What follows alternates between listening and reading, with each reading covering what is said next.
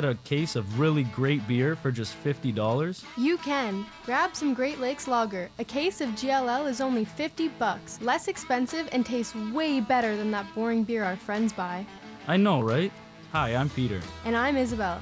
And we're from Great Lakes Brewery, where you can get 24 tall cans of Great Lakes Lager at our brewery, our brew pub, home delivery, or at the beer store for only $50. So whether it's a house party, a game night, or a trip to the lake, we'll always bring the GLL. Great Lakes Lager from Toronto's local brewery. Oh, yeah! GreatLakesBeer.com.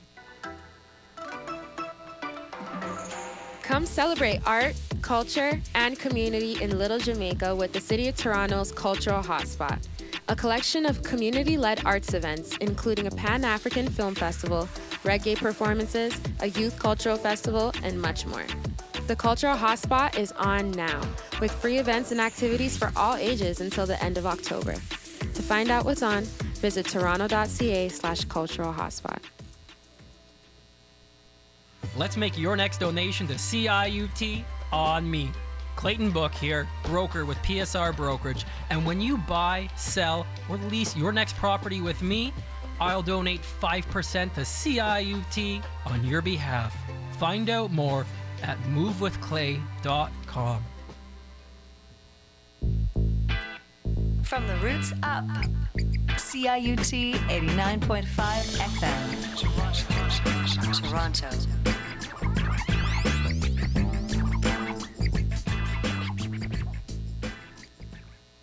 My trouble was gone. Ooh, Lordy, my trouble so hard. Ooh, Lordy, my trouble so hard. Don't nobody know my trouble was gone. And welcome for our first show of the season. I'm back. Cheri DiNovo, the Radical Reverend. And I want to thank Chris Smaller, who's been holding it down all summer long, the other Radical Reverend on the Radical Reverend Show. So you're listening very live, and you're listening very live at CIUT 89.5 FM. I want to thank right off the bat Alice and Riley, who are on the other side of the glass. We're going to be incorporating Alice a little bit and her knowledge into the show. She's an editor at the Varsity. And it's leftist time, my friends, in listener land.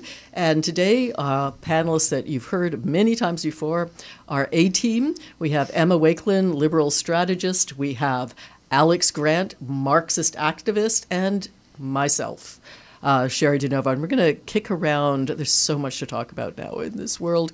But let's start right at home in Ontario. That word that we all have come to understand, I think, in this province, and that's Greenbelt. We're listening to a live press conference from Queen's Park with our Premier, Doug Ford, talking about how wonderful the Conservative Party is, how fantastic the state of everything is in Ontario, how they've done better than any other previous government since Jesus was in short pants. And by the way, we're building incredible housing, and that's what we're doing. I'm going to throw it to you first, Alex. What else are they doing? What else did he say? This scandal it just hits from so many different angles. So it is an environmental scandal. It is a corruption scandal. They're just blatantly lying to people, and they're not taking accountability. It took 3 weeks for the ministers to resign. This basic notion of ministerial accountability, that for the listeners who don't know the issue, the Green Belt is the wilderness, wetlands and farmland around the GTA. Very important. It's the lungs of the GTA, cleans the air, to an extent, and they've sold off. They've allowed development on 15 land parcels to heavy donors, very small number of donors to the Conservative Party, and they've benefited to $8.3 billion. $8.3 billion. It's insane. Total scandal, and they're trying to blame the minister's staffer. He resigned. The minister was trying to hang on. He's finally resigned on the weekend. No, it was yesterday, actually. Mm-hmm. Yeah, things move so quickly. And Ford now is just trying to sort of cover it up, say, oh, no, we're building housing. We're building housing. They're not building housing. The report says this has got nothing to do with housing. And if they do build any housing, it's going to be huge millionaire mansions. It's not going to be anything that helps people. Yeah, Emma, weigh in. Well, listen, if you are a member of one of the dozen or so billionaire developer families in this province, Ontario's never been better for you. If you are anyone who's not one of those 12 or 13 people, life is terrible because Alex is right. This is a scandal of huge proportions, multifaceted, and it's probably maybe the biggest scandal, corruption scandal in Ontario politics in the last 50 years. It is an unprecedented transfer of protected greenbelt land to private developers for way under market value. If this was stocks, it would be insider trading and there would be criminal charges. I'm glad the RCMP is looking into this because this is clearly a dirty deal. Not only did the minister need to resign immediately, the premier needs to resign, and a royal commission needs to be called to look at what's going on here. And immediately the feds need to step in and freeze if they can. I'm not an expert on this, but these deals need to be frozen immediately. Emma, and just because you worked at Queen's Park and you know what it looks like, first of all, on the lobbying aspect here, there was this kind of sidebar conversation about how, registering as a lobbyist and all of that has kind of fallen by the wayside. I mean, it was always kind of a joke, I thought, but I did tweet out that the best lobby event was Doug Ford's daughter's wedding, and that if you really wanted to lobby Doug Ford, that's where you went. You mentioned the RCMP looking into this, and I just wanted to raise the issue that since 2017, the RCMP have been looking into Jason Kenney. so we live in hope. We live in hope. But fair enough. Fair enough. But at least it's not in the hands of the OPP, where the commissioner is directly appointed by the premier, and we all know that it was an appointment that this person had no business getting appointed to that role. So the premier has politicized the OPP, yeah, it's a disaster. We need a royal commission to look into this. Yeah, and Alex, you had made a mention because you were listening to the Ford presser this morning, just minutes ago, maybe even still ongoing, but I doubt it. They usually rip him out of there after about 45 minutes because it gets nasty. But you mentioned that he's kind of doubling down. It's not just 15 lots anymore that he's talking about. Yes, well, he presented it as a concession that they're going to review the 15 lots and the $8.3 billion handout. And they say, okay, it's a concession. They review it. Maybe they'll be cancelled. They'll be viewed, reviewed to build housing, supposedly. But what they're going to do is they're going to review something like 800 land parcels. So out of this partial reduction in the greenbelt, they could be doubling it. They could be tripling it. The land that is paved over in the greenbelt and taken out of wilderness and agriculture and wetland. And the bottom line is that we don't need to build on the greenbelt. Exactly. There's plenty of places to build in this. If we want to solve the housing crisis in this country or in this province, the biggest stumbling blocks are municipal approvals, and we need to build up, not out, in our urban centers. And the second thing is we don't have the skilled trades people to do it. There is a shortage of people with the skills to build homes, and that's why the federal government is raising the immigration quotas, because we need to bring workers who know how to build these homes, and we're not going to meet the targets. We need to build 1.5 million homes a year just to catch up, and we're not going to be able to do that if we don't have the people to build a home. So those are the two big issues holding back. It's not the green belt. It's not. That is just a way to give billions of dollars to Doug Ford's friends. And I'm going to go to Alex next, but I also want to interject on the housing issue. I mean, it's like a Migo issue for me. My eyes glaze over. I was a housing critic for a while when I was first there. And to me, it's about political will.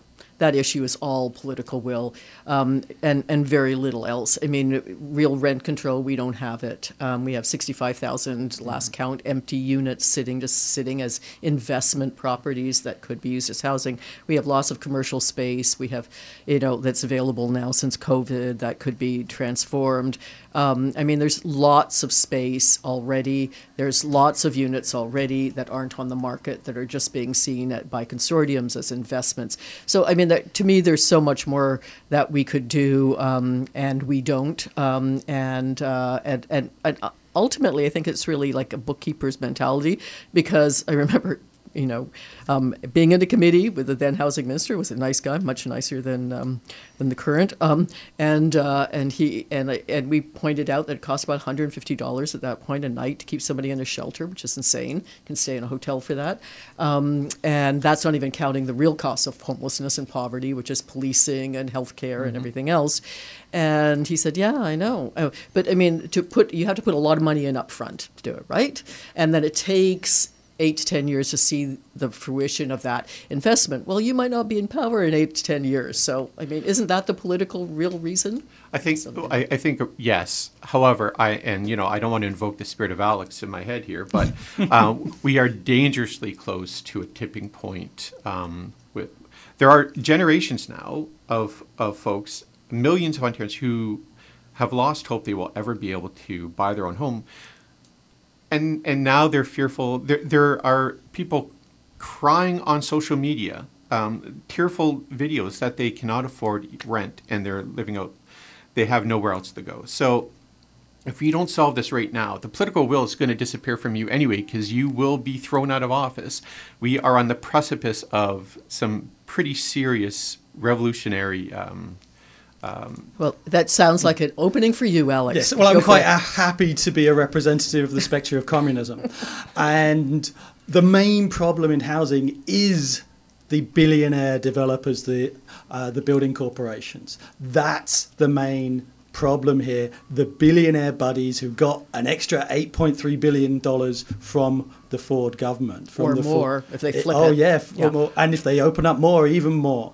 And so actually QP recently came out with a very good statement that the solution is public housing, social housing. We can't rely upon the private developers. They're never going to build public and social housing. It's got to be done by the people. It's got to be done nationalized and rent geared to income, decent, affordable, and we've got to take them over. They're not building. Those corporations aren't building housing. They're not going to solve the crisis. We've got to take it out of the private sector. But two things I'll say on that. One is, even if you nationalize or create a government agency to build homes, we don't have the people to build. Like there's no construction workers. There's no shortage there. Or sorry, there's no. Well, then let's get free education and train them. Okay, so now, I mean, you're punting it down 5-10 years down the road. You can't train somebody overnight. But I get your point. But the second thing is, I'll warn you, is it's not, right now what I'm seeing is the trend is not that they're going towards left-wing politics. People who are displaced by housing, that they're angry about the way things are, that anger that's building, they're being pushed into very right-wing spaces on social media. And if you just tuned in, boy, you've tuned into a great show. It's the Radical Reverend Show here on 89.5 CIUT FM. And we have our A team here. We've got Emma Wakelin, liberal strategist. We've got Alex Grant, Marxist activist, and yours truly, Cheri DiNovo, the leftist panel. I want to kind of change the channel a little bit. We're going to kind of move over, and Emma, you gave the opening there. We know that Poilievre's up 10 points in the polls. We know that there are some, if you were a liberal in federal government, you might be a little nervous about your seat. Some folk have been put into the cabinet that probably need some shoring up there, and yet the NDP seems nowhere in the polls. Start us off on that. I don't know why, but it seems that the left, and I know folks might disagree with me, I include the Liberal Party into that right now, but we have surrendered social media and online spaces to the right. And the easiest way to indoctrinate people into your ideology is right now is through TikTok, it's through YouTube, it's through Twitter and the other spaces that are out there. And right now it is dominated by the alt-right. If you go on TikTok right now and you put on Ontario economy, you will be bombarded with people telling you that the fault of the reason the economy is in the trash can is because of Justin Trudeau. It's because of socialism. It's about letting 500,000 immigrants in a year, even though those are the people that are going to build our homes. So we've abandoned. There's no left. There's very few left-wing or progressive voices out there, and we've surrendered. And if we do not somehow come up with a strategy to counter that, Poilievre is still going to rise in it because he's able to harness anger. It's very easy to harness anger. It's much harder to counter it with logic. Alex. Well, there's a difference between form and content. In terms of form, there's a ton of communist kids on TikTok. And a lot of them are getting active, involved. I know some of them are out on Labour Day. But the content, the fact is, the left, actually, if for these purposes, yes, I would include the Liberals and the NDP together in the left, in that the federal NDP, that they're tied at the hip, and they're part of the status quo. And Poilievre is railing against the status quo when there's a ton wrong with the status quo. He's actually going up in popularity with youth. It's utterly scandalous and astounding, especially young men, angry young men, are supporting Poilievre, whereas angry young white men, straight white cisgendered men, just to add. But there's still, there's still the youth, and there's still, young people are the future, and you've got to be opposed to the status quo when the status quo is failing, and so it's the whole NDP Liberal deal that the NDP has got no credibility in opposing the federal government when it's propping them up. Okay, but asking to Emma's point though about social media, about the power of media, period. Oh yeah, do it. I mean, we absolutely we're not there in the way that they're there, and I would also add perhaps that we're down rabbit holes, and this is where we're all getting our information. We're not watching mainstream media. We're not watching news like our parents' generation did. We are literally on social media to get all of our facts and figures, and hence, you follow down your rabbit hole. You get only a certain set of facts and figures, and absolutely the right is there, and it's fast and it's funded. I want to make that point too, because it's very profoundly well funded. And it's not a coincidence that the blame for inflation, the blame for your price of bread being $5 a loaf is not on Galen Weston, it's on Justin Trudeau. Well, Justin Trudeau doesn't set the price of bread in Loblaws or No Frills. Galen Weston does. So we are ignoring the true villains in this and letting them off the hook.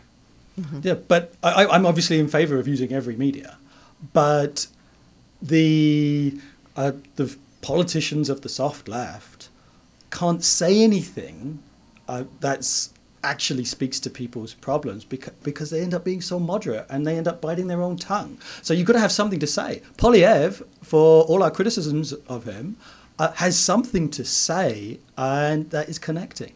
Yeah. And there's a real danger of a Poilievre government, and so we need a much more strident left wing.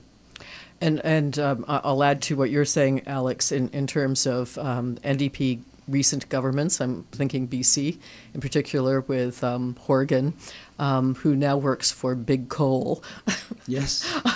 So, I mean, when we do have majority governments, this has been, a rant of mine for ages, because we have first past the post, which, we can object to, and we should, I think, democratically speaking. But, if you get a majority, you have a dictatorship for all intents and purposes. You can do what you want. When Conservatives get a majority, they do what they want. They rewrite the entire province. We've seen this under Harris. We're now seeing it under Ford. When Bob Rae gets elected, when Horgan gets elected, they wimp out. Mm-hmm. They don't make the dramatic changes that could be made. When you look at social democracy in Scandinavia, for example, you see a history well, it's being, clawed back now. But, I mean, you saw a history of, one government or two governments with a majority doing things like free childcare, free post-secondary, things that really made a difference in people's lives. And it's very hard to undo them then.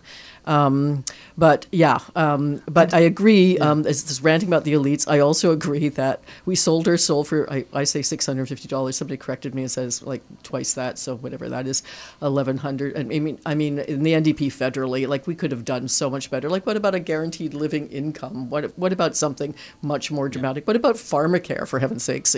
Liberals have promised that for forever. We still don't have it. NDP could have demanded it. So now we've kind of hooked our, And public sentiments are overwhelmingly left-wing. When there's polling, yes, in terms of the polarization and crisis, the right wing ends up doing better electorally because they're more strident.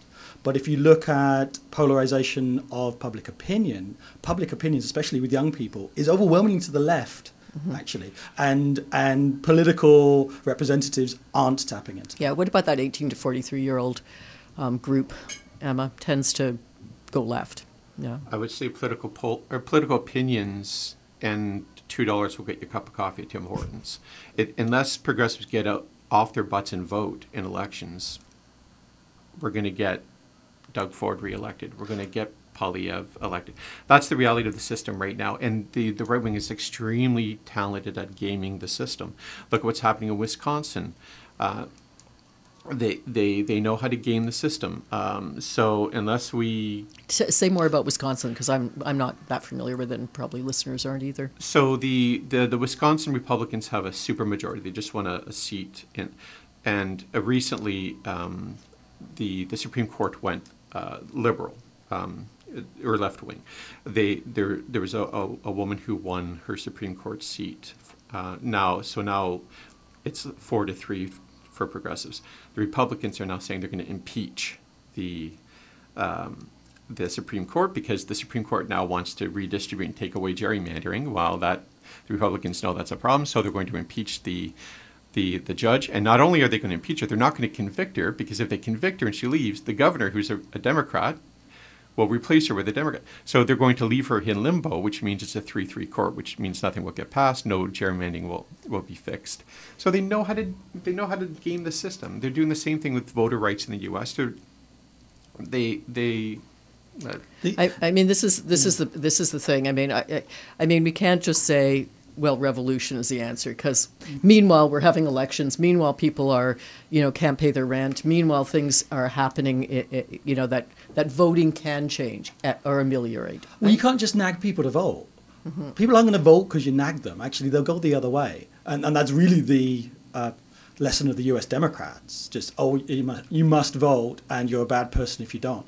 In fact, electoral politics are not divorced from politics on the streets.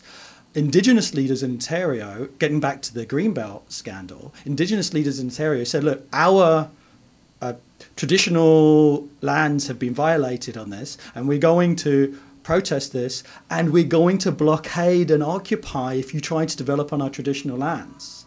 And they invited everybody, not just Indigenous Ontarians, together with them on that. That's the right has learned, mobilize people. Politics isn't just putting a piece of paper in a box. And if you mobilize people and get active and do extra electoral politics, and then have political representatives that reflect those mass movements on the streets and on the ground, then yes, people will see a reason to vote. They are two tactics. They are not divorced, and you start to divorce one from the other, and you won't get anywhere. You're listening to the Radical Reverend Show here on 89.5 FM, and we have our leftist panel with Emma Wakelin and Alex Grant. Just quickly want to change the channel a little bit since you opened that up. One of the times we have seen Doug Ford back down was the education workers strike. It was a wildcat strike. It was not a legal strike. It actually got support from the other labor unions. What about that, Emma? What about that kind of resistance? I mean, we're looking at teachers now. We're looking at, and we'll talk about, the OSSTF situation, but, teachers, people are going back to schools. If all the unions got together, they could bring down Doug Ford, no? Sure, and you know what? I will say I'm a proud member of a union. I'm a member of ACTRO, and my sibling unions in the U.S. are doing a heroic strike action against the studios to try to combat the insidious increased use of AI. So yeah, I think you're right.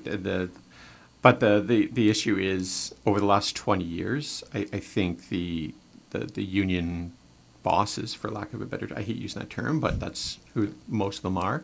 They got either spooked by the Mike Harris years, or they are comfortable where they are, and there's no incentive for them to work together, because there hasn't been a lot of cohesion over the last 25, 30 years in unions in this province. Yeah, Alex. What you've actually got is a lot of workers voting down recommended contracts recommended by union leadership, and that is unheard of. And I don't know what the last time that happened. Did that happen in the 70s? I was too young to remember. But it's there's a wave after wave of union executives and bargaining teams putting forward contracts which workers represent because of inflation, overwhelmingly, and other issues of workplace justice and harassment. And now, should we get to the OSSTF? Well, first of all, let's talk about Metro, because Metro is presumably ratified. Like, they turned down one agreement, but I haven't seen any details on the agreement that they did ratify. Yeah, we don't. Well, I've heard mixed stories whether it was a good one or a bad one. But yes, and sometimes you get the same union bureaucracy presenting slightly warmed over leftovers of the same contract to people who vote again until they get it right, vote again and vote again. We need a revolution in our union leadership. And I think some unions are reflecting that. I think you are getting some more lefter or more responsive leaders responsive to the rank and file. But there's a real pressure from below. Yeah, is there an example of that? Because, I mean, part of the problem, I think, is, it's a pretty nice, cushy job to be in leadership in a union. I mean, we're talking about, in many cases, hundreds of thousands of dollars in salary, gold-plated benefits, perks, and then, of course, is the criminal element. Yes. We don't have to mention names there, but we all know, there's the Diaz's and there's the, Smokies and the others that have had some problems, so how does rank and file, though? I mean, rank and file vote for them, right? I mean, again, they're voting these people in. Well, as we know, all electoral systems, the people don't always get the representation and the leadership they deserve, and it deserves, and it needs organising as well. There needs to be left organising in unions to overthrow right-wing entrenched bureaucracies like Diaz and Smoky and stuff like that. And I wouldn't say any of the new leadership is perfect by any means, but they have been more reflective. And that was an example of the education workers' strike, in that to the credit of some of the leaders in QP, when the rank and file said we are willing to go on a legal strike, the leadership didn't stop that from happening. So that is an advance, and there needs to be more of that. Yeah, Emma, unions. How do we get them to speak with one voice?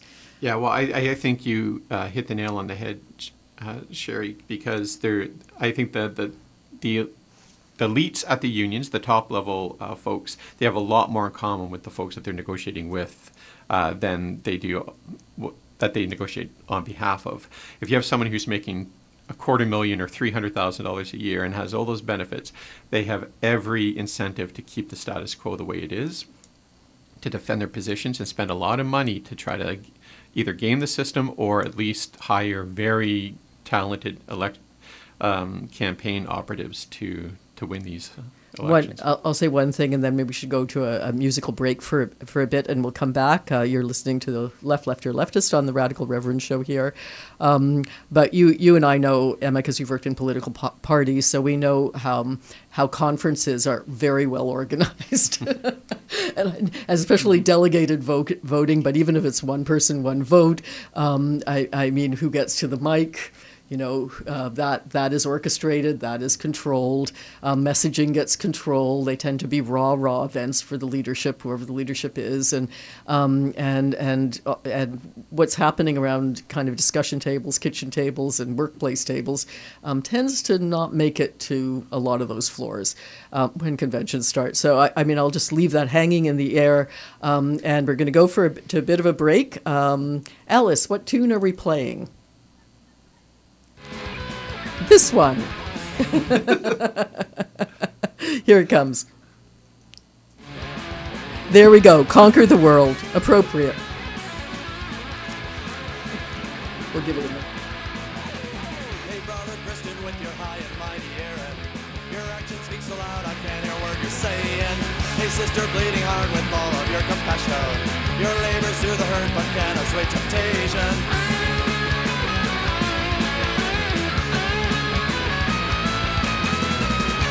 Science with your perfect rules of measure.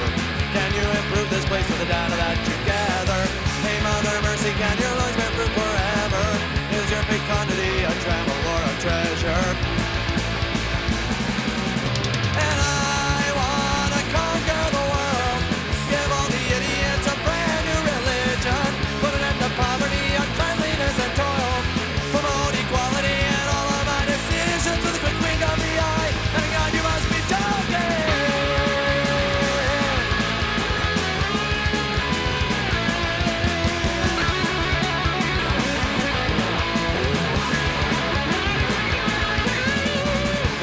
Diplomat with your worldly aspirations. Did you see your children cry when you left them at the station? Hey, moral soldier, you've got righteous proclamations and precious stones to fuel your pulpy conflagrations.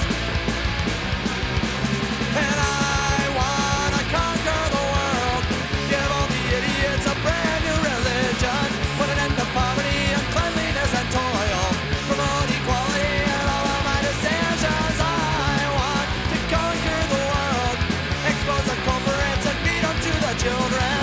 Do away with demolition and then I'll save the whales. We'll have peace on earth and global communion. I want to conquer the world.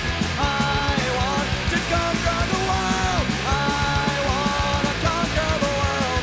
I want to conquer the world.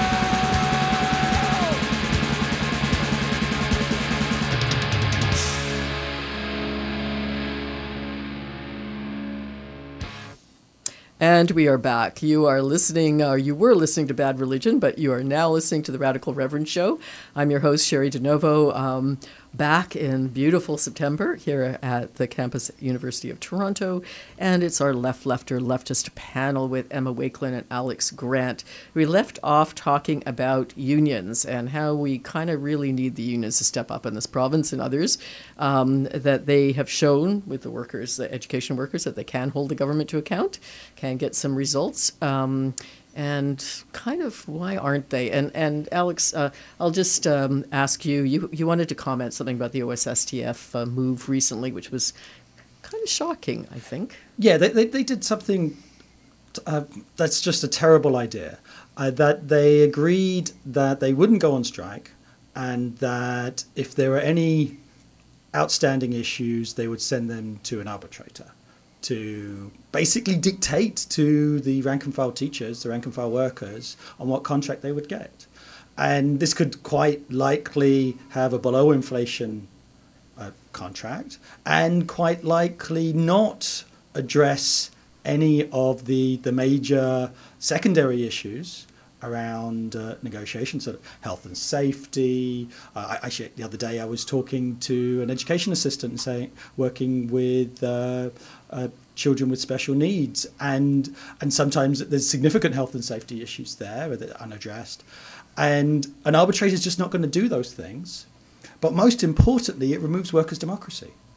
It removes the right of workers to say, this contract is good enough and I'll accept it, or that contract is not good enough, I reject it, go on strike, do whatever. It removes that democratic right from workers. Thankfully, the other three main education unions, or teachers' unions, rejected that. But it stops the solidarity and it weakens the demands from the other unions. So it was a very bad move by OSSTF. And really, we have to come out against this move for binding arbitration, which again actually works in the interest of union bureaucracies, not in the favour of rank and file workers. It takes away rank and file control. Emma, any comments about the OSSTF deal? It sounds to me like it's very, it's on the same theme of what we just talked about. I agree with Alex. This sounds like you are removing one of the biggest tools from your tool chest as a union, is the threat of strikes. Arbitration rarely ever goes well for workers, and you're right. If this is a protection of the status quo, again, who benefits from the status quo? Not the rank and file, not the teachers. It's the union leaders. It's the school boards. So.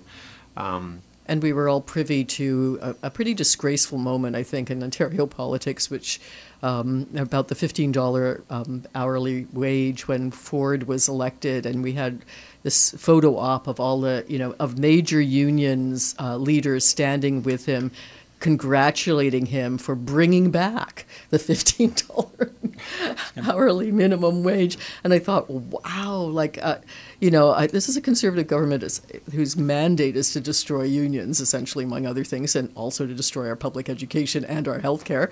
And here they are, standing with them for photo ops. But let's not be hopeless. I'll say the other side of the story, that as much, yes, you had Diaz from Unifor and Smokey from OPSU, who did real sellout moves. They were kicked out. With a large element of rank and file pressure. So it is possible. It isn't easy. You get entrenched bureaucracies. It's difficult to get rid of entrenched bureaucracies. But no bureaucracy is stronger than the forces of history. Stronger than the people. If people want something, they can kick out anybody and put somebody else who's more reflective in them.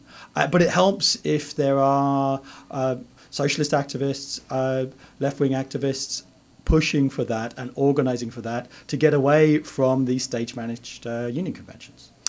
Emma, let's change the channel here for a bit and talk about something that is still going on.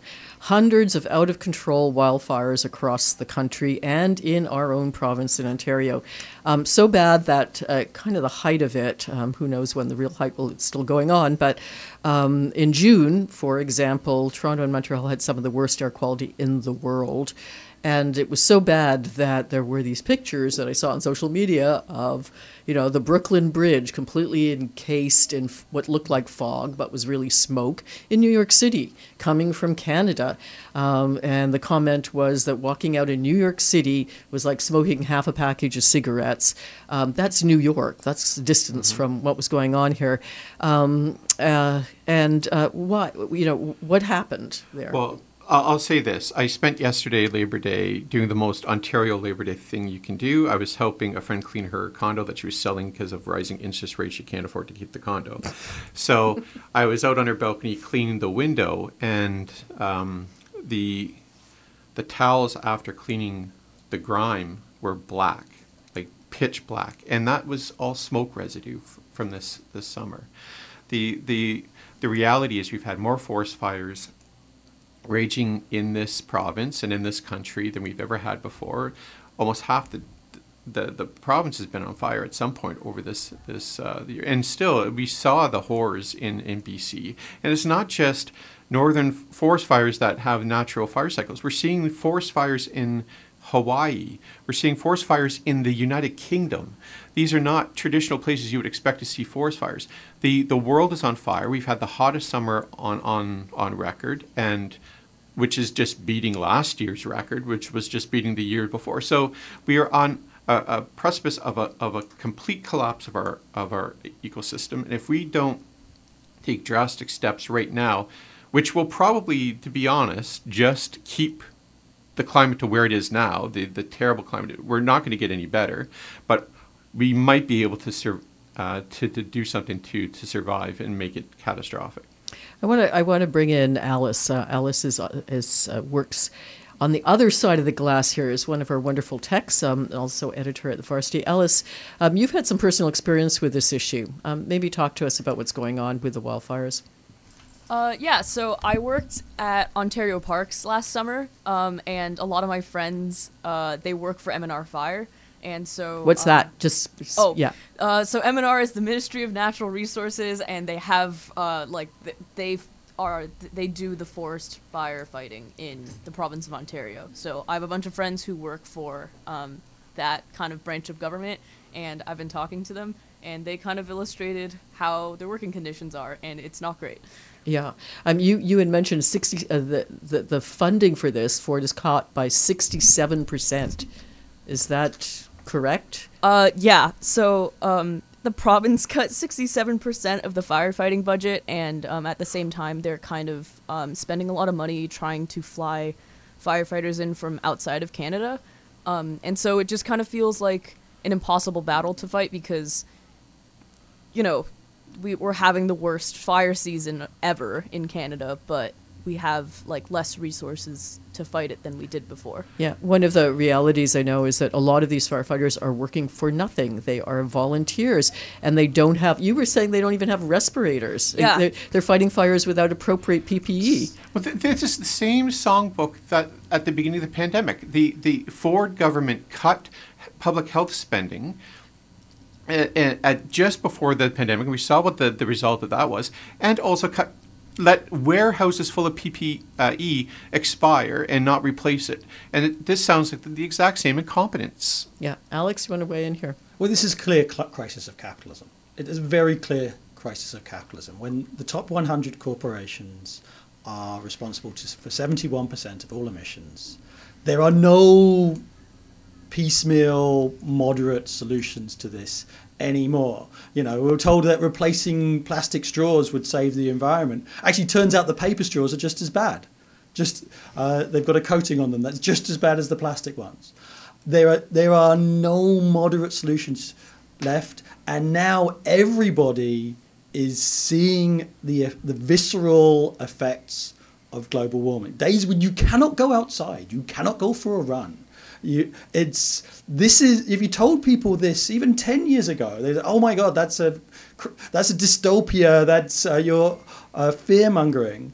That's the responsibility of production for profit that doesn't care about the environment, and the people need to take hold of it. We cannot let these polluting corporations continue, and people.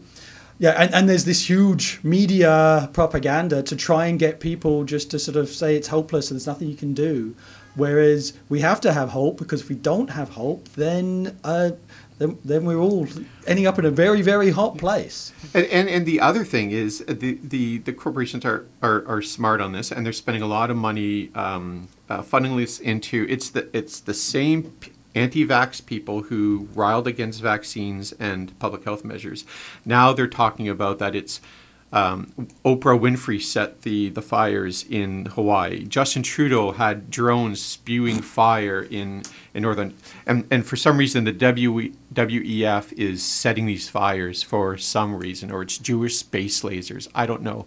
But if you go on the conservative right-wing spaces and listen to what they're saying about the forest fires, they still don't acknowledge climate change. They're blaming it on conspiracy theories, and it's there can be no compromise on this. We can't negotiate with these folks. It's just there's a public health crisis. There's an environmental crisis. We have to address it, and we have to leave these people behind. But I mean, I can see the issues. I mean, in Canada, we're an extraction economy. We're oil and gas and mining. Mining fuels Bay Street, right? I mean, so you can. I mean, in any economy, whether it's socialist or not, is going to be the changes that this is going to take are going to be massive. How our political system isn't set up to do that. Certainly not under capitalism, but even in any way, where does the money come from? Where does the revenue come from? I don't know. That's it. Well, the corporations, the billionaire corporations have the money. And you don't have to look at them as oil and gas workers. They're energy workers. Okay, society will always need energy. The energy doesn't always need to come from oil and gas. if you take over the oil and gas companies, you take over the energy sector, and everybody keeps their jobs, union jobs, and you transition that to a sustainable energy sources. So under control of the working class itself. That's the only solution. It's it's either that or you trust the billionaires to save the planet. They ain't gonna do it. No, for sure. They're gonna take it over. For sure they won't. But how do we? So the 20th century in the last 20 years especially has seen the graves filled with people who have dared go against the oil industry in the United States military, who's the first to jump to protect the oil industry. And I hate to sound like a conspiracy theorist here, but the old joke is that God help you if you're a small country and you discover oil, because freedom is going to be coming your way any moment.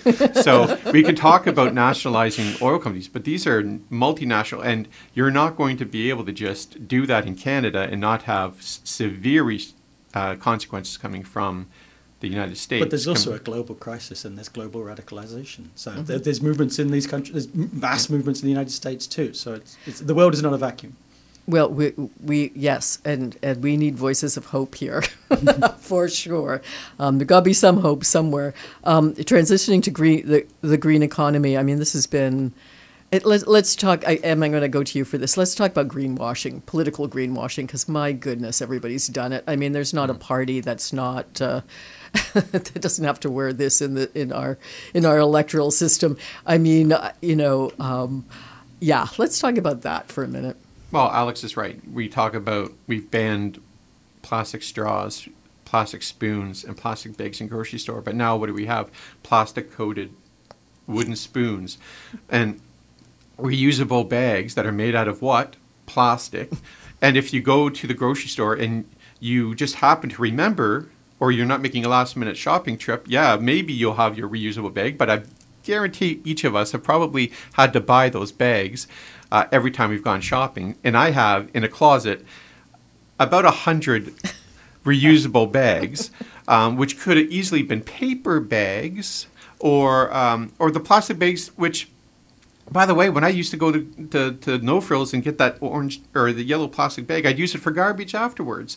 And now I'm just forced to go and buy a box of 100 plastic bags for garbage from...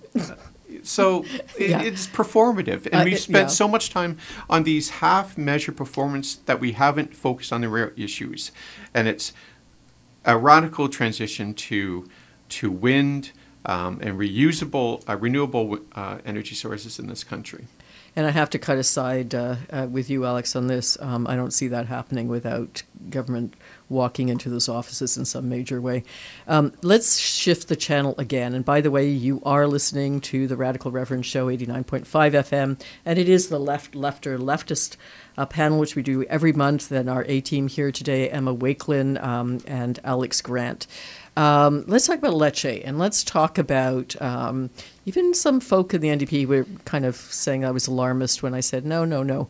I heard through the grapevine from somebody that works in the education ministry that leche was going to follow New Brunswick and other jurisdictions, especially those south of the border, in terms of basically what they're proposing to do to our students is out them if they are trans, gender nonconforming, and out them to their parents, that if they're going to be using suitable pronouns to describe themselves, which they can and which has been kept in the schools for their own safety, the parents are going to be brought into the picture. And we all know that some of those parents are not going to be accepting.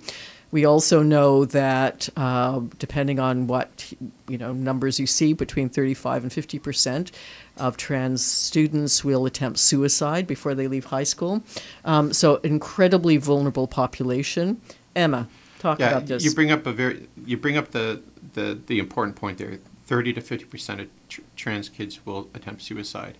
Far too many of them will succeed. But if they even get one affirming adult in their life, which is usually a teacher or a principal or someone at a school, that drops into the low single digits. So that's a critical thing. So we're talking about children's lives. And the Ontario Association of School Principals released a very strong statement just affirming that. So the sad thing is the trans community right now are the biggest remote controls in politics. And what I mean by that is if you want to change the subject, if you want to change the channel or deflect attention away from whatever scandal you're dealing with, bring up trans folks because they're a wedge issue. And it works. And Lecce, there's no coincidence that Lecce brought this up last week when they are in the midst of a giant Greenbelt scandal and they desperately need to change the channel. Higgs did the same thing. His government is failing. He needed to change the subject. Ron DeSantis, Florida is falling apart. He basically kicked every undocumented worker out of the state, and now there's no one building anything. And they're entering hurricane season, and they're going to not have anyone to fix those homes. So he needs to change it. So though he can rally against the woke agenda is get the people focused on that and then brush everything else under the carpet. And it's going to cost lives. And Stephen Lecce is going to cost the lives of Ontario kids. And just to be clear, too, I mean, I looked at a map of the United States, and the vast majority of the states, there were, in fact, only a handful of states that didn't have anti-trans bills in process somewhere. Not necessarily passed, but they're tabled. They're part of the conversation now. I mean, it seemed very unlikely even 5 years, 6 years ago. I mean, this has been a rapid-fire response in terms of anti-trans. And I'll give you one more sentence, and then we'll go to Alex. And the left is just as guilty on this as the right. You've seen the cowardice of the Labour Party in the UK has now, they're basically an anti-trans political organization. The NDP didn't release anything provincially. Mayor Stiles was silent on trans issues last week. There are radical, what they call themselves radical feminists who claim to be progressive on everything else that are just rabidly anti-trans, and they are scaring progressive movements into being silent. And they're working hand in hand with the alt-right, and they're allowing trans people to be the wedge issue that's going to make sure that we don't have any progress on housing, any progress on the environment, any progress on making sure that fascists don't get elected in Yeah. Alex, you're British, and it's long come to my attention that for some bizarre cultural reason, the UK is really a hotbed of what we call TERFs. But, sort of those women, they're not really feminists, but who call themselves feminists, who are anti-trans. Kind of luminaries from my generation, like Germaine Greer, for example, have come out. We all know about J.K. Rowling coming out. And, I mean, it just bizarre stuff that's coming out of the UK. What's that about? Well, yeah, the Labour Party in Starmer has been terrible. And actually, it was part of the anti-Corbyn campaign, because Jeremy Corbyn was quite supportive of the trans community, and the Blairite, or the secret Blairite Starmerites, were using this issue to sideline the Corbyn left wing in the Labour Party. But I want to totally agree with Emma in that this is a cynical, despicable tactic by the right wing internationally. And just to campaign against trans people, it's against trans people.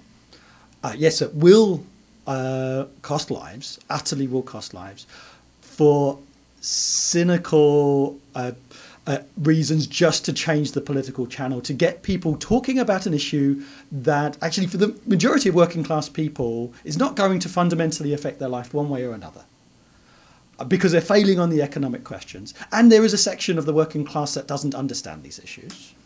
And it is the job of the Social Democratic and Labour leadership to educate working class people that, and of course it's natural for, as a young parent, and you want to know what's going on in your kid's life. And they ask those polls sort of like, if your kid was changing their pronouns at school, do you want to be informed of that? And a natural answer for any working class parent is, of course, I want to be informed. I want to know because I care about my child. I want to know everything about them. But if your child is not telling you that they are having different pronouns at school, there is a reason behind that. because you are a homophobic parent. That's the reason, and they're afraid of you. And it's it's the same as someone's gay or lesbian. To be enforced out of the closet. People come out of the closet in their own way, in their own time, in their own safety, and it's absolutely vital that that's protective. I think the teachers' union should say very, very clearly, we are going to not do this. We'll defy it. We will defy every legal aim, and we'll go to the courts and say this is under duty to protect.